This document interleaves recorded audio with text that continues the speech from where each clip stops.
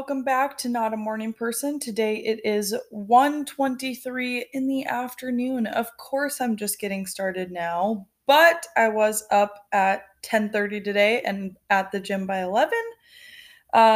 Again, it's me, Sierra Dietrich. Today I have an assignment to do a short podcast and pick two terms from chapter 9 in our book, which is about communicating in close relationships.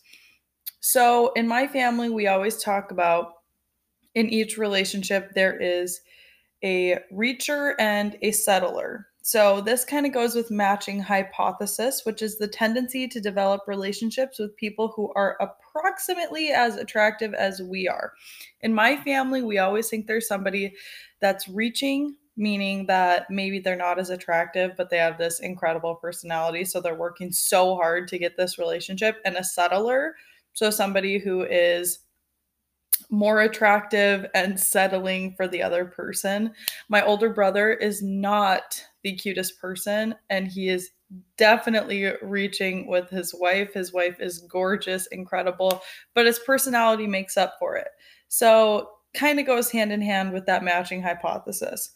The other term that I wanted to talk about was similarity, which the book defines as degree to which people share the same values, interests, and background. This is something that is so incredibly important to me.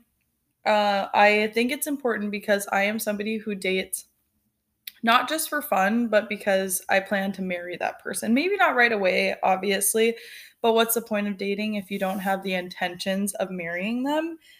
So similarity, especially with like values, is really important to me. I think about if you're marrying someone, you'll probably have kids with that person.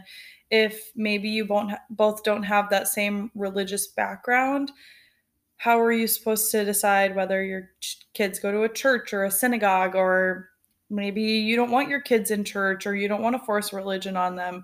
So values, interests, background, really important to me. So those are those two terms from this chapter. But yeah, reacher and a settler. And I hope you have those same interests, values, and background.